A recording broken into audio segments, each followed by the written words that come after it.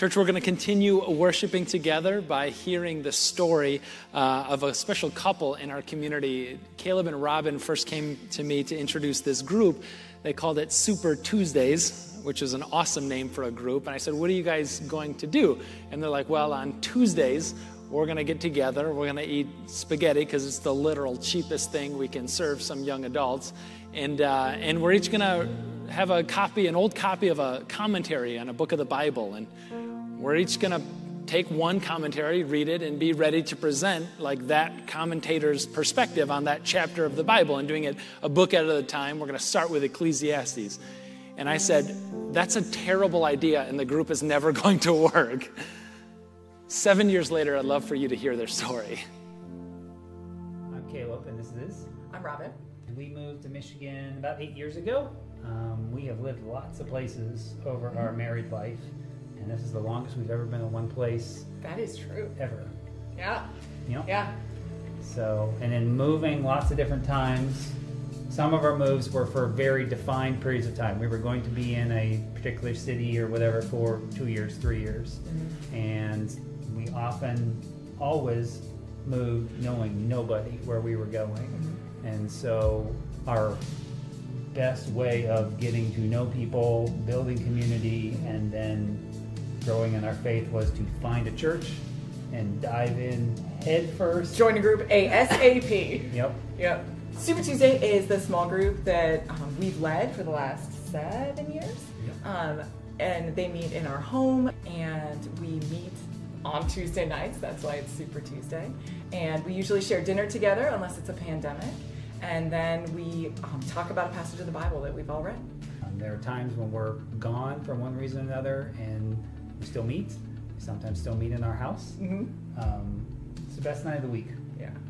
When I say doing life together, I mean sharing our hopes, sharing our sadnesses, talking about the things in our lives that hurt, but also the things in our lives that are going well.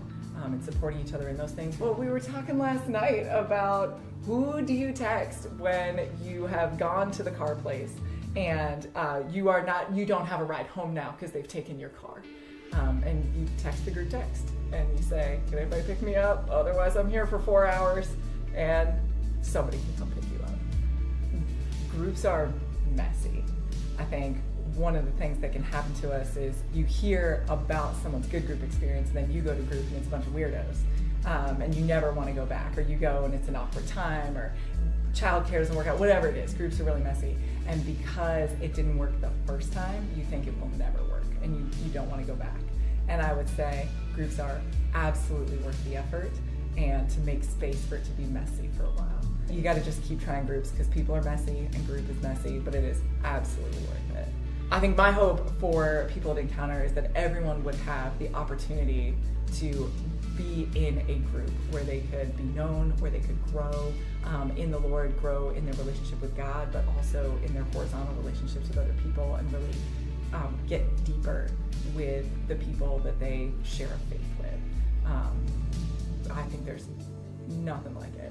Because that drives you to this idea of spiritual disciplines and that accountability that comes with it, and you can't get that with other things. And when you're tied together with things that actually matter in life, that I think grounds us even more. So I think what I would pray for with Encounter is honestly a heart change for people, because I think a lot of people walk into church, they consume for an hour, and they walk out. We did that for years when we were in college, when we were younger. It was just, it's fine. It was that season of life. But man, when the rubber hits the road and you're out of mom and dad's house, and now you have to figure out if this God thing is real or not. Yeah. When you're kind of flailing out there and you don't have something that can kind of give you guidance, mm-hmm. I think that's something where groups helps you with that spiritual maturity that's just hard to get a different way. Yeah.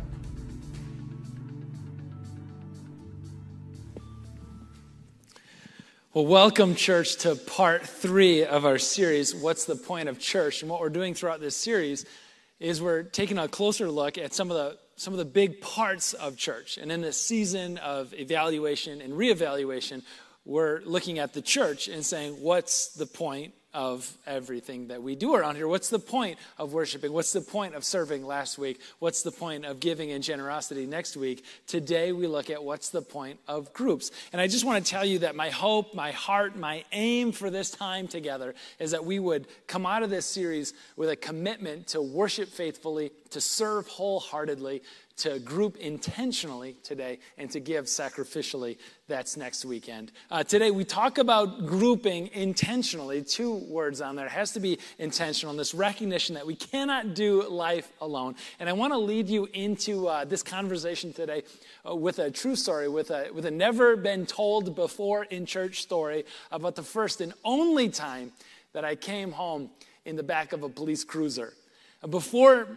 Before you check out this guy, I'm not listening to him. Let me hear me out on the story first. My family and I, along with a friend that I invited, I was probably 14, 15 years old. We're vacationing in South Florida. We had rented a house. It was on this channel kind of thing that presumably the water would lead out to the ocean somewhere. And the owner of the house left this rusted out dinghy, right, with an outboard engine on it and some fishing gear. And so my buddy and I, again, 14-year-old geniuses, we're like, all right, we'll use the fishing gear as the excuse to drive this thing around the ocean. It's going to be amazing. So we load up tackle boxes, fishing pole, other stuff. Neither of us were fisher people at all, right? So we're I don't know how this kind of works, but just put everything in the boat, open it up, and let's go. We got out of the channel, we got into the open ocean, right? The Gulf of Mexico, and it is awesome, right? Forget about fishing. I mean, we're opening it up and skipping across the waves. We've got the wind in our hair. We've got the open ocean, right? The smell of salty freedom is in the air.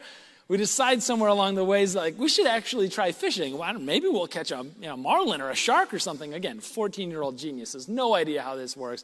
Of course, we catch nothing, which is probably good because we had no idea what to do with it, even if we did catch something.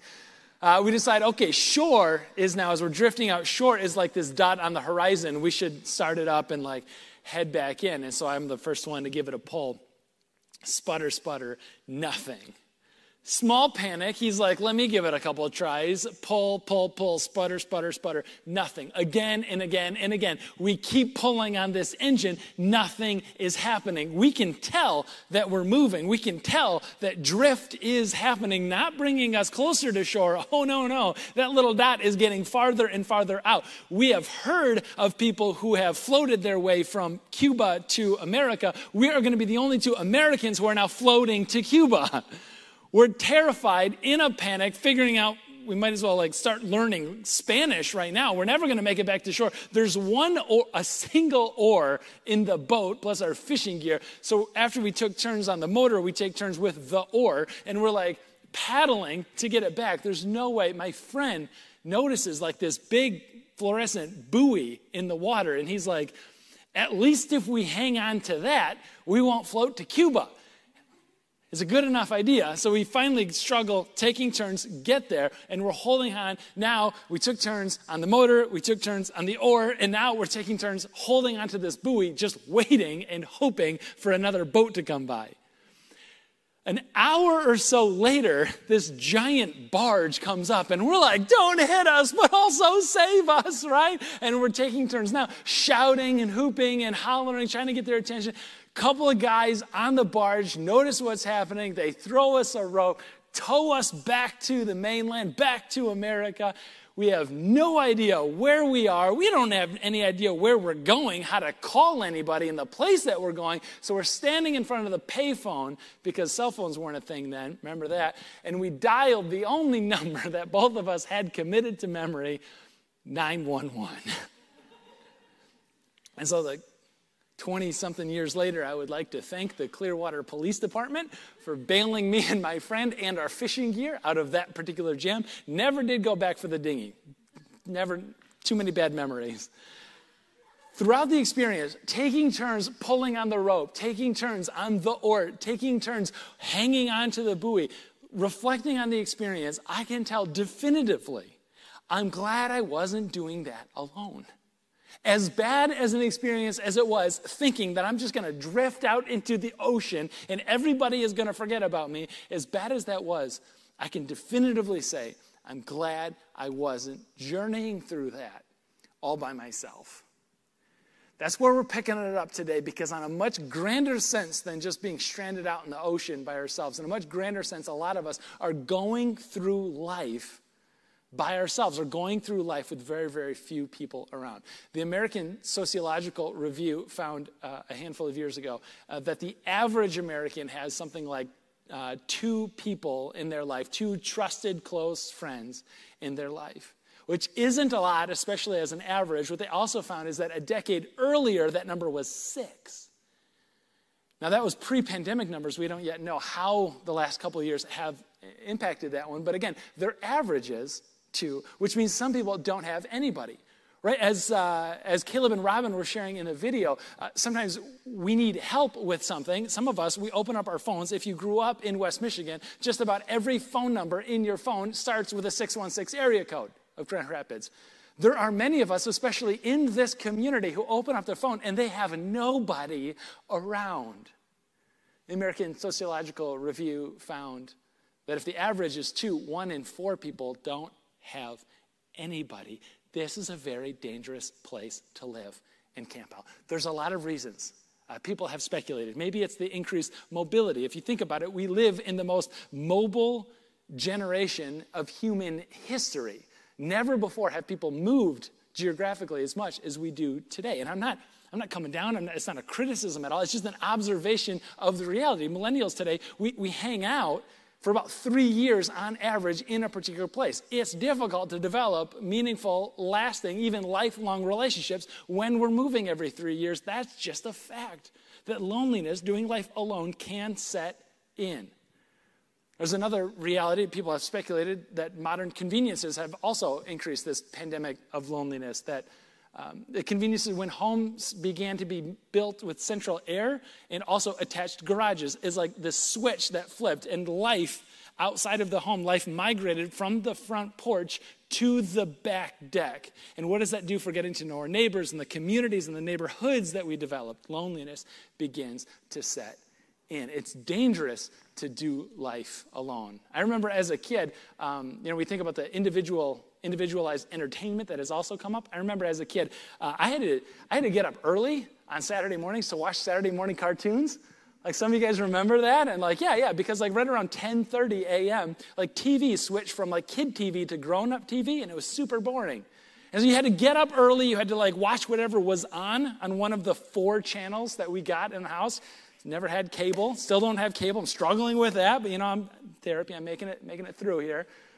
Right? But the individualized entertainment now, right? Kids are my kids are well, I got all the streaming shows right here. I got YouTube. I got all my favorite people. I got Mark Rober. What do you mean, Dad? You didn't have Mark Rober? How could you not? What did you watch? I'm whatever was on, kid. And then when it was done, when it was switched over to grown-up TV, I had to go outside and meet one of the neighbor kids. It didn't matter if we didn't have anything in common. We just had to get to know. We were friends because we lived close by. And it's not like a golden age of whatever. I'm just pointing it out as a way to say, some of us, we don't have the relationships in our lives because a lot has changed. And so it requires, doesn't it, just that much more level of intentionality to avoid being a part of one of those loneliness statistics. It's dangerous to do life alone. It's so dangerous. In fact, loneliness has been correlated and actually leads to heart disease, stroke, depression, and high blood pressure. In fact, one study recently found that the dangers of experiencing loneliness is, on a health level, on par with the danger of smoking 15 cigarettes a day. It's dangerous to do life alone. And so this is where God breaks in with the church and says, listen, we've actually got a built-in solution to this problem. God, as the creator of humanity, knows a thing or two about what we need. And he breaks in with this certain kind of community. But it's not just any kind of a community. It's a community that has the capacity and has the power to transform our lives. And in the story that we're just about to read, transform our world. We're going to pick up the story in the book of Acts, and you can find that if you want. The words are going to be on the screen, phone friendly, so you can follow along that way.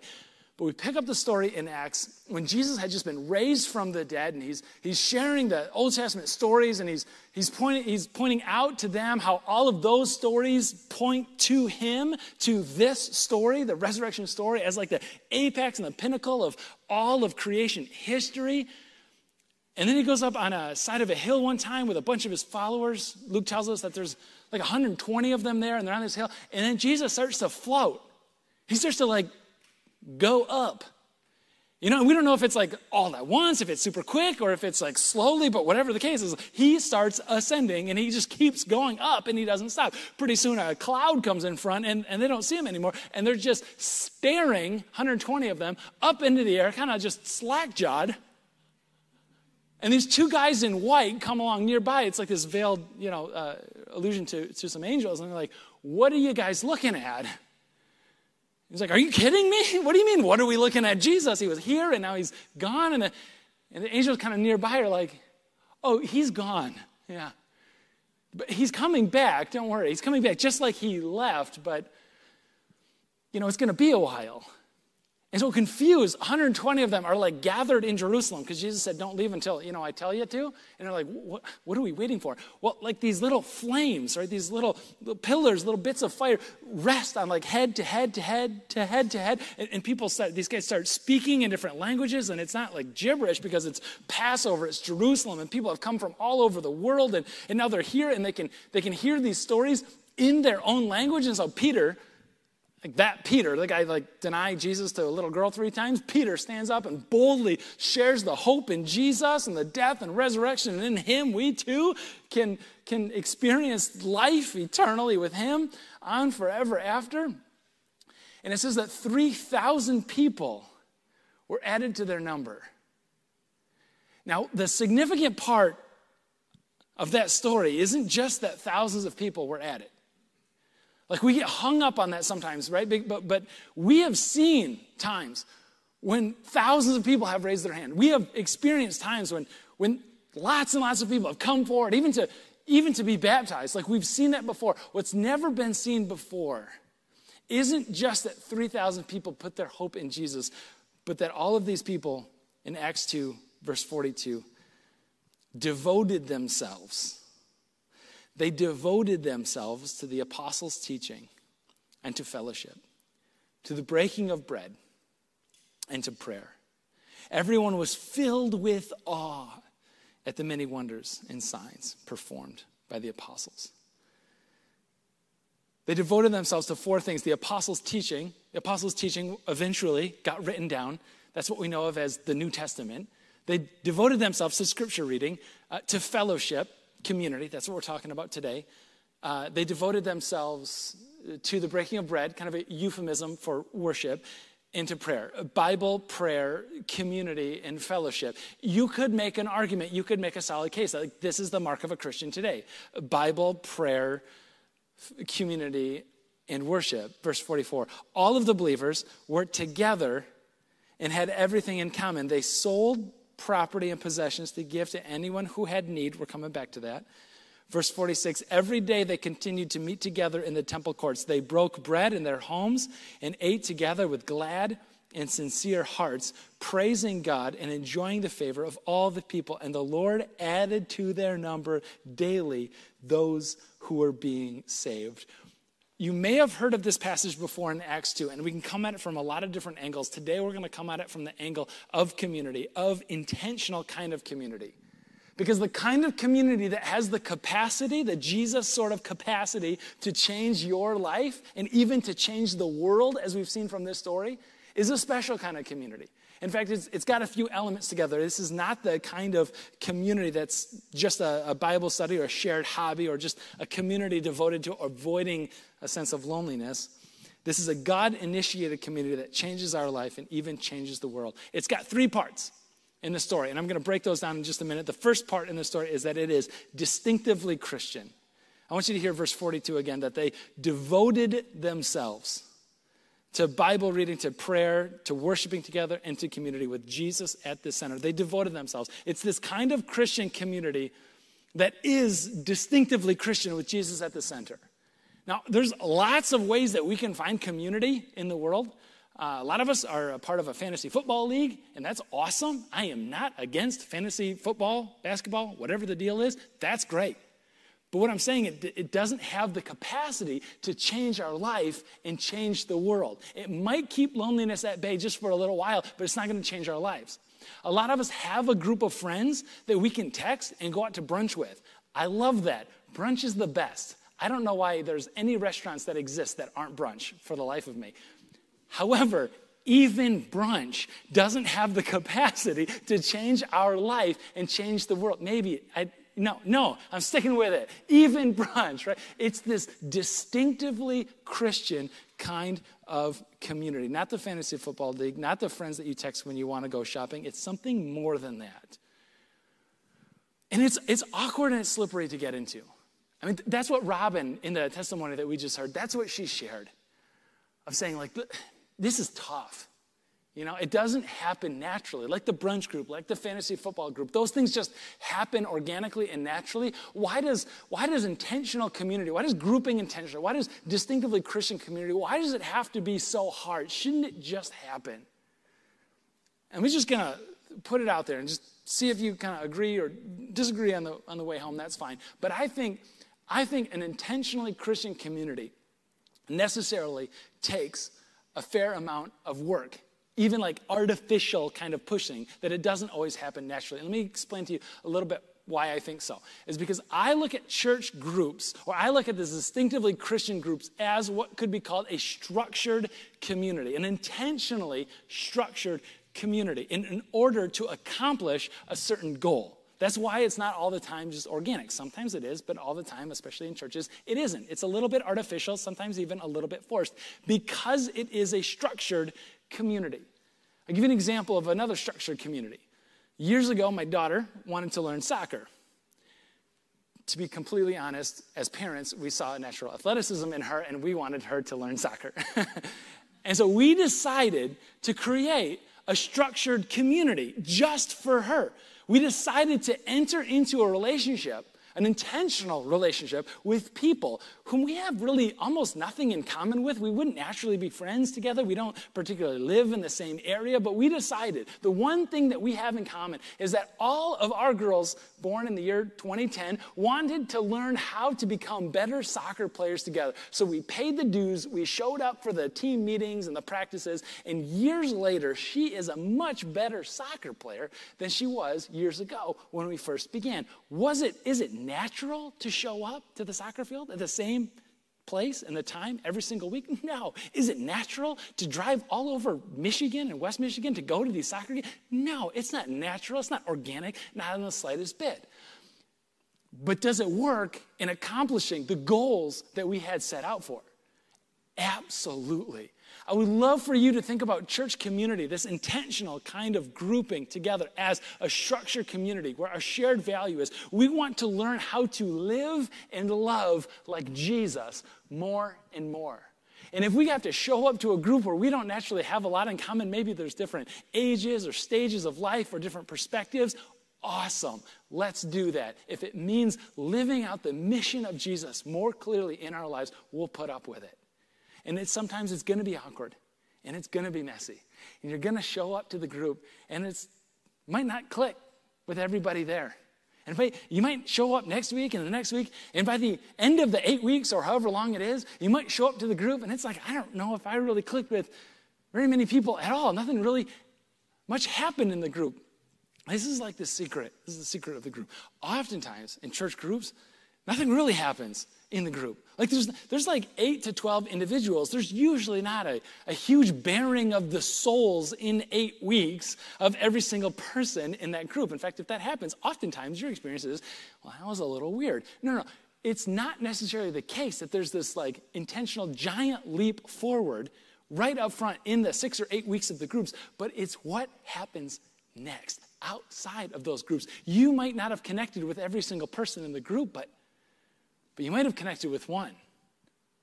You might have had the opportunity, not in that group, but just outside to say, listen, you want to get together for coffee? You want to share life just a little bit more? And it's not what happens inside of the group, it's what happens outside of the group that transformation, change starts to take place, first with ourselves. And then as we live it out, that change begins to impact the entire world. The first mark of groups, the first one is that it's distinctively Christian. The kind of group that changes lives and changes the world is distinctively Christian. The second mark, getting in trouble for this one, is developed in person. Hear me out. Let me build my case. Verse 44, all of the believers were together. Before you email me, okay, on the virtual groups versus in person, I want to build my case, and then you can respond. But I think that the text here is showing us that this community that changes lives and changes the world is developed better face to face than thumbs to thumbs. I think that the golden era of the church gathering together was more than simply a virtual experience. That isn't the end goal that Jesus had in mind. I'll tell you how we use the virtual setting around here is that it is a complement, not a replacement for face-to-face meeting up. So I'm so thrilled when we get together like this, we can gather like this. It means the world. And I think over the last couple of years, we've recognized just how incredibly important all of this is as a complement, not a replacement. It's a complement. It's awesome if you have to be away for a little while and you can still catch up. You can still stay in touch with the church. It's a complement, not a replacement. It's a complement, especially if you're new and you want to know what the church is like without risking showing up in person. I mean, am I going to be welcome? Is this a place for me? Does the pastor wear a shirt with little palm trees on it? Then I can go. Or there's no way I'm ever going to go to a church where the pastor wears a shirt with little palm trees on it. I just can't get great. That's why we post stuff online, so you can kind of get to know the place before you ever show up to the place. It's a complement. It's not a replacement for it. I love Instagram. I love social media. Elements of it, at least, are great. Ever since we got a pet rabbit at home about 1.5 years ago, my Instagram Reels is really just people with their adorable furry animals, and I'm here for it. I love it, especially when people post pictures of their cats, with a scripture verse over it, and it's #HolyKitty. I mean, it's great. It's Jesus. It's adorable. It's got everything. It's got everything. But again, it's a compliment. It's not a replacement for. The Atlantic magazine did this article a little ways back. They called it the epidemic of deferred loneliness, and they really built the case that what social media does, we'll take Instagram as an example, is when somebody posts something, it feels good, right? Especially when people heart it, like it and respond to it. It feels good. It feels just for a moment like you're not alone. And I love flipping through, and I see pictures of your Yorkshire Terrier dressed up as Chewbacca on Halloween. Thank you, for sharing that with the world. I love it. And I'm going to heart that all day long. I'm going to interact with that and yep, let's reward this. Just, keep them coming. This is what I want my feed to be tuned into. You guys' algorithms are going to be all messed up after this. Just goofy animals the whole time, but you're welcome. So what the Atlantic found is that when that happens, when we get those hearts, when we get that reaction, it moves the loneliness. It doesn't alleviate it. It just pushes it away for a moment. It might even push it away for a day. And we do it the next day, and it pushes it away for another day. And then what happens is that sense of I am doing life alone and I'm in danger as a result of loneliness and all of those things that come along with it. It's not alleviated. It doesn't go away. We're just not noticing it right now. And so we don't have to deal with it right now. And so that loneliness just stacks up and stacks up. And so we have to keep on doing it. We have to get some attention just to keep the loneliness at bay. And some of you guys right now are going, yeah, I feel like there is a monster just outside my door. And if I don't feed it with a couple of likes and a couple of online interactions every once in a while, it's going to bust through that door and it's going to take me. And you know that you can't do life alone. The kind of community that transforms lives and even transforms the world. It's distinctively Christian. It's developed in person. And number 3, it costs something. Coming back to that line, all the believers had everything in common. They sold property and possessions to give to anyone who had need. I spent a little while thinking about the passage, a while of my life thinking that like the gateway to coming into the Jesus community at that point was like if you want to sign up for Jesus, you had to liquidate all of your assets, all of your stuff before coming into the community, which seems like a high bar. Like go across the street, talk to your neighbor. Hey, you want to come to church? First, house goes up for sale, give away everything, and then come and meet Jesus.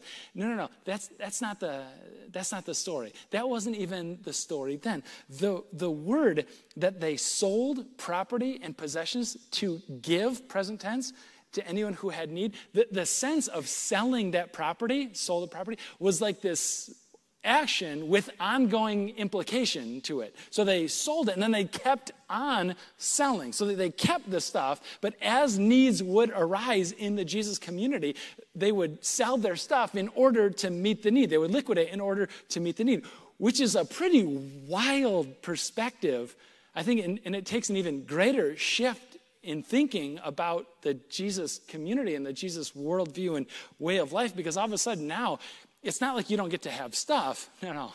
It's deeper than that. You have an entirely different view of your stuff. I'm keeping it. It's mine, but it's no longer serving me. It's serving the cause of Jesus. And if this thing could serve the cause of Jesus better in somebody else's hand as caretaker, as manager, as temporary steward of the thing, well, I guess it should be theirs and not mine.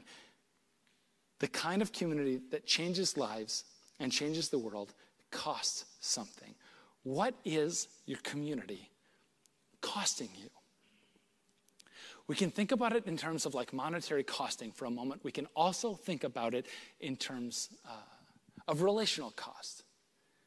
Does it cost time? Does it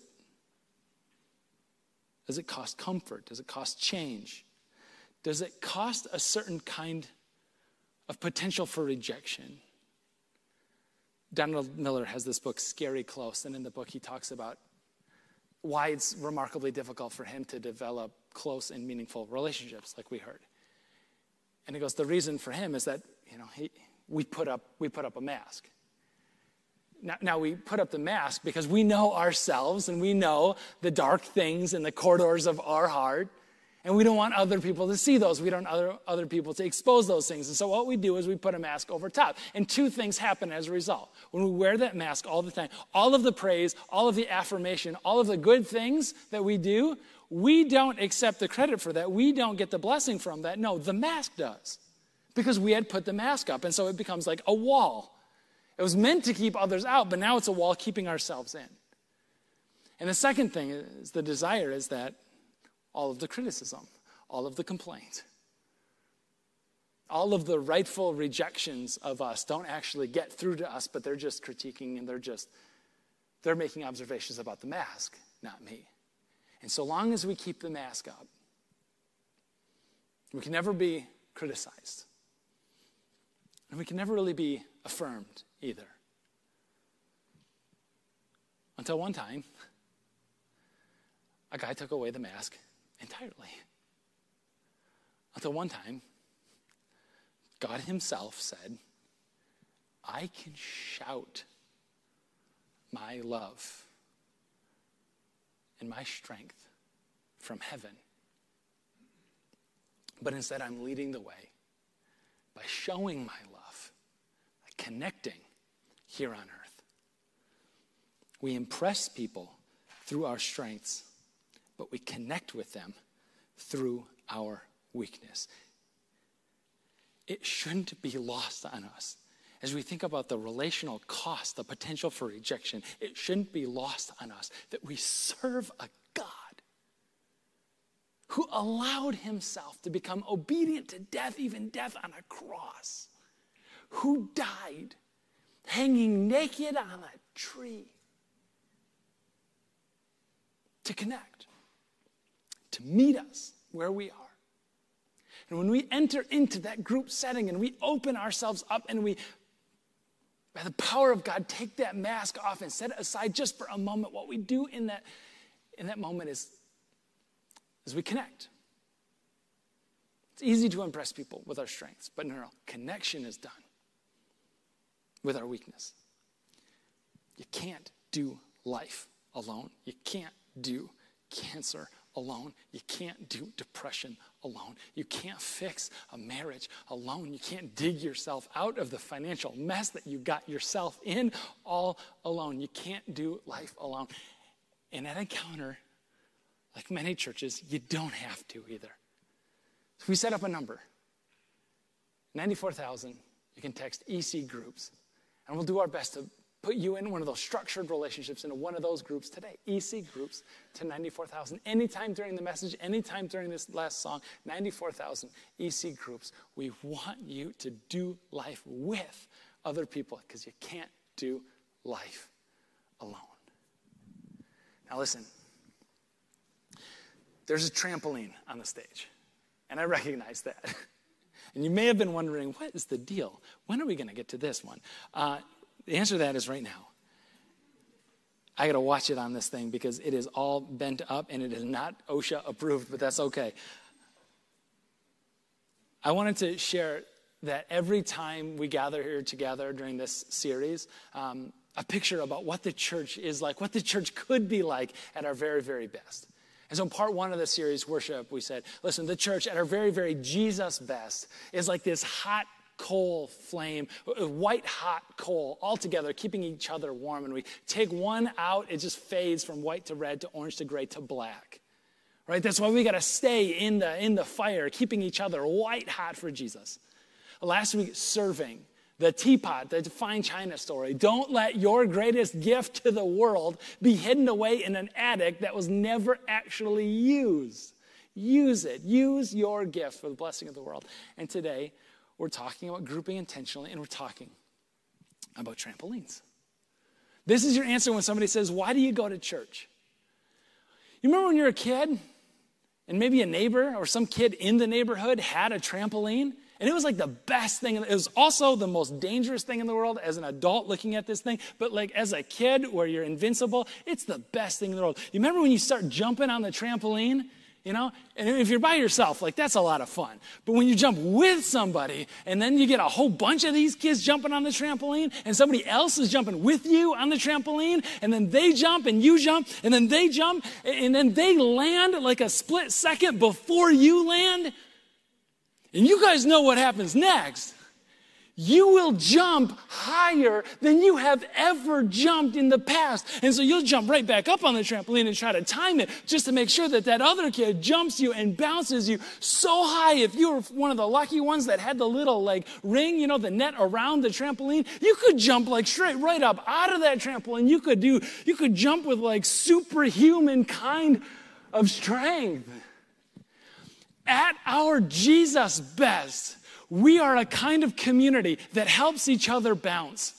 We are a kind of community that will time those bounces to show up in the exact right moment and to lend, to offer that bounce, to jump you higher than you have ever jumped before.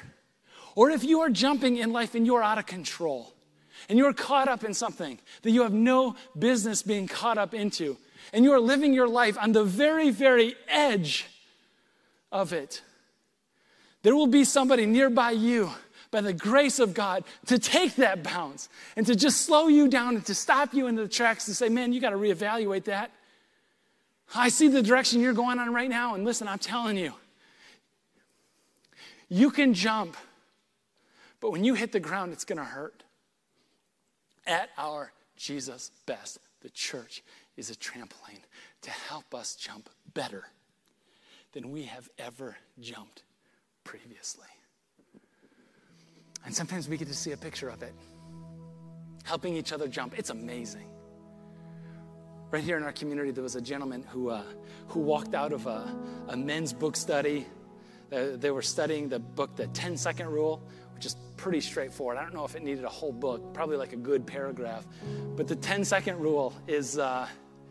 10-second rule is when God lays something in your heart and you can reasonably believe that it's from Jesus, that it honors him, do it within the first 10 seconds or you're not going to do it at all. Just be obedient. Be obedient to God's leading in that way. And so this gentleman walks out of the group and he's, commitment, I'm going to do it. I'm going to listen to Jesus, the 10-second rule, within 10 seconds. And he goes out of church. He's worshiping at Encounter Fulton Heights, and he meets a guy several, say this delicately, several decades his junior, right? And there's a lot of barriers there. There's a lot of intimidation on both sides. Like, do I connect with this person? Can I? And he just senses this nudging. Like, maybe I should invite the guy out, Hey, I recognize, you want to get a cup of coffee sometime? Just get to know each other a little bit more? The younger guy's like, yeah, I'd love to. And so they end up having coffee. They end up having another coffee and another coffee. They end up having a book study, which turns into a Bible study. About a year, almost a year and a half later, last weekend at Encounter Fulton Heights, Bernie, the gentleman on the left of the picture, got to read Josh's testimony as he goes under the water and celebrates the fact that he's going public with his face. We got a next picture of him coming out of the water, soaking wet, with his declaration that the death of Jesus benefits him, and he's planning on spending eternity with him. Can we recognize this guy? Can we recognize Josh and Bernie? Last weekend. This is a picture of helping each other jump. Regardless of the barriers, regardless of the generational difference, the several decades in between, we're helping each other jump. At our Jesus best, it's what the church does. Let's pray together. Jesus, the church was your idea. And sometimes we show up and sometimes we bump into each other and sometimes we get it wrong. Sometimes we simplify it just to a social group or a place to find friends. God, it can be those things, but it doesn't. But it shouldn't be. It should be something so much more. It should be distinctively Christian, gathered around your name. God, it should be done face to face, sharing life together. God, it should be done with an element of cost and sacrifice. That we are all in for you, Jesus, because you went all in for us first. Jesus, we pray all of this in your resurrected name. Amen. Hey, church. It's our sincere prayer that this message was able to help you find new life in Christ. And if you did find it helpful, would you consider donating to help drive this ministry forward? And don't forget, there's no substitute for doing life together. So find a worship experience, join a small group or a serving team today. You can do all this at encounterchurch.org.